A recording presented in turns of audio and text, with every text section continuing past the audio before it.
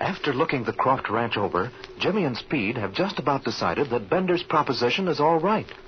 They decide to land and look over the ranch house. During their search, they come across a recently opened can of pork and beans. What can it mean? Is some enemy lurking nearby? Yes, there is. For a man is now covering Speed and Jimmy with his gun. And we hear him say, "Put up your hands, senors, and stay where you are." What? Say, who are you? Where did you come from? Never mind, senors. Just do as I bid. Put away that gun and tell us what you want. No, senors. This gun stays in my hand. And now you must tell me where is Senor Bender. Bender? Well, Bender's over at the Diamond A Ranch, I guess. That's where we left him. What about Bender? You live at the Diamond A? No. We live up north in Kansas City. We're just spending a few days at the Diamond A Ranch. I heard you come here in your machine, your aeroplano. Well, that's right. We were flying around looking over the land. And why? Why you look over this land, senors? Well, the owner of the property has asked us to. You mean Senor Bender? No, we don't mean Bender. Bender doesn't own this ranch. But Senor Bender tell me he buy this ranch. Oh, no, that's wrong. Bender is trying to buy the ranch. That's why we came down here. You sell the ranch to Senor Bender? No. We don't own this property, but a very good friend of ours does. Do you get the idea? Mrs. Croft from Kansas City owns the land. She wanted us to look it over before selling it to Bender. You see, Bender seemed pretty anxious about it, so we thought we'd come down here and just... Senors, you are compañeros of Senor Bender? I don't get you, fella. What was that? You and Senor Bender are friends, see? Oh, well, hardly. No, we're not friends of Bender's. And Senor Bender, he not buy this land? He hadn't bought it yet. And you, senors, you are friendly with owner of land? This Senora Croft. See. Mrs. Croft. Yes, she's a very good friend of ours. But look here, fella, who are you? Why all this interest in the Croft land? Senors, that is a long story. Well, what do you say you just stick that gun back in the holster and tell us all about it? Yeah, go ahead. We're not here to look for trouble. Well, you look like honest gentlemen. Not like Senor Bender. Oh, thanks. There, that's better. You know, I never feel comfortable looking down the barrel of a .45. That goes for me, too. Well, now that that's settled, I guess we can introduce ourselves. I'm Jimmy Allen, and this is Speed Robertson. Si, senor. And I am Ortiz Escobedo. Well, our introduction to you, Mr. Escobedo, was rather sudden, but I'm sure we'll get along all right now. Yeah, what do you say we sit down and you tell us what you're doing here at the Croft Ranch House? Si, senors, it is my pleasure. That's more comfortable. Senors, have you known Bender very long? Oh, just a few days. Look here, Mr. Escobedo. I have a hunch that you and Bender have had trouble. Oh, we'd like to know what it's all about. In fact, we flew down here to investigate Bender. Do you understand now? To find out something about him. What do you have against Bender? Senors, Bender killed my brother Amos. He what? He killed your brother? Bender killed my brother Amos. But why? Los muertos no hablan. The dead do not talk. Bender, a murderer? Did you see him do it? No, senor. But Ramos is gone, and I know Bender killed him. But why? Why would Bender kill your brother? Because, senors, there is a vast treasure in these mountains. A treasure of gold and silver and jewels. And Bender, he want that treasure. What's that? Look here, Ortiz. Do you mean to say that there's a gold mine or something in these mountains? Speed, I wonder if that's why Bender wants this land. By George, Jim, maybe we've hit on to the answer. Look here, Ortiz. How do you know there's a fortune in these mountains? Yeah, how do you know about that? I shall tell you the story, senors. But first you must give me your sacred word. What's that, Ortiz? When the treasure is found, I must have my share. Well, that's fair enough. If you can find it, you're certainly entitled to some of it. We'll give you our word on that. Sure, but tell us about this treasure. Si, Senor Allen.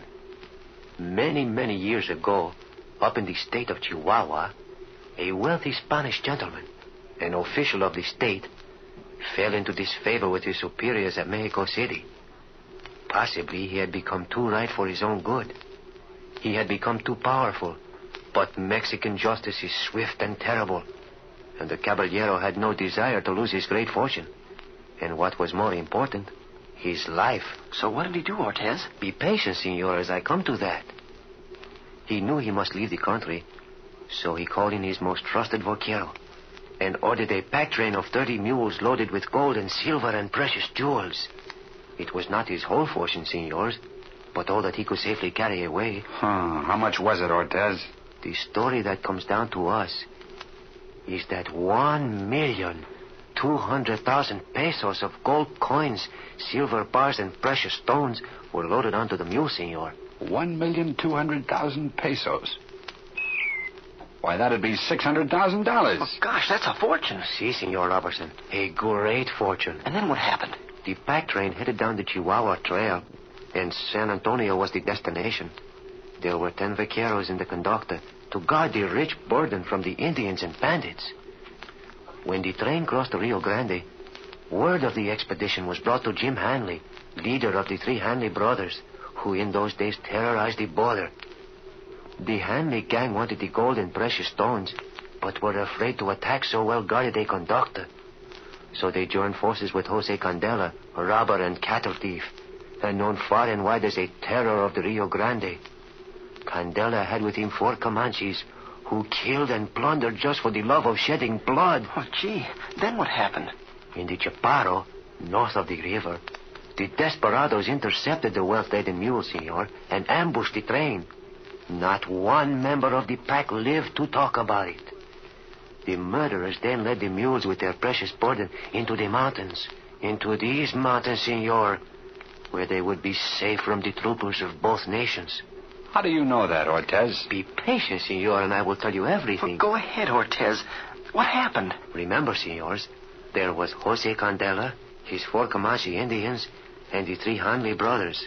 And los muertos no hablan. Yes, the dead do not talk. Si, senor, the dead do not talk.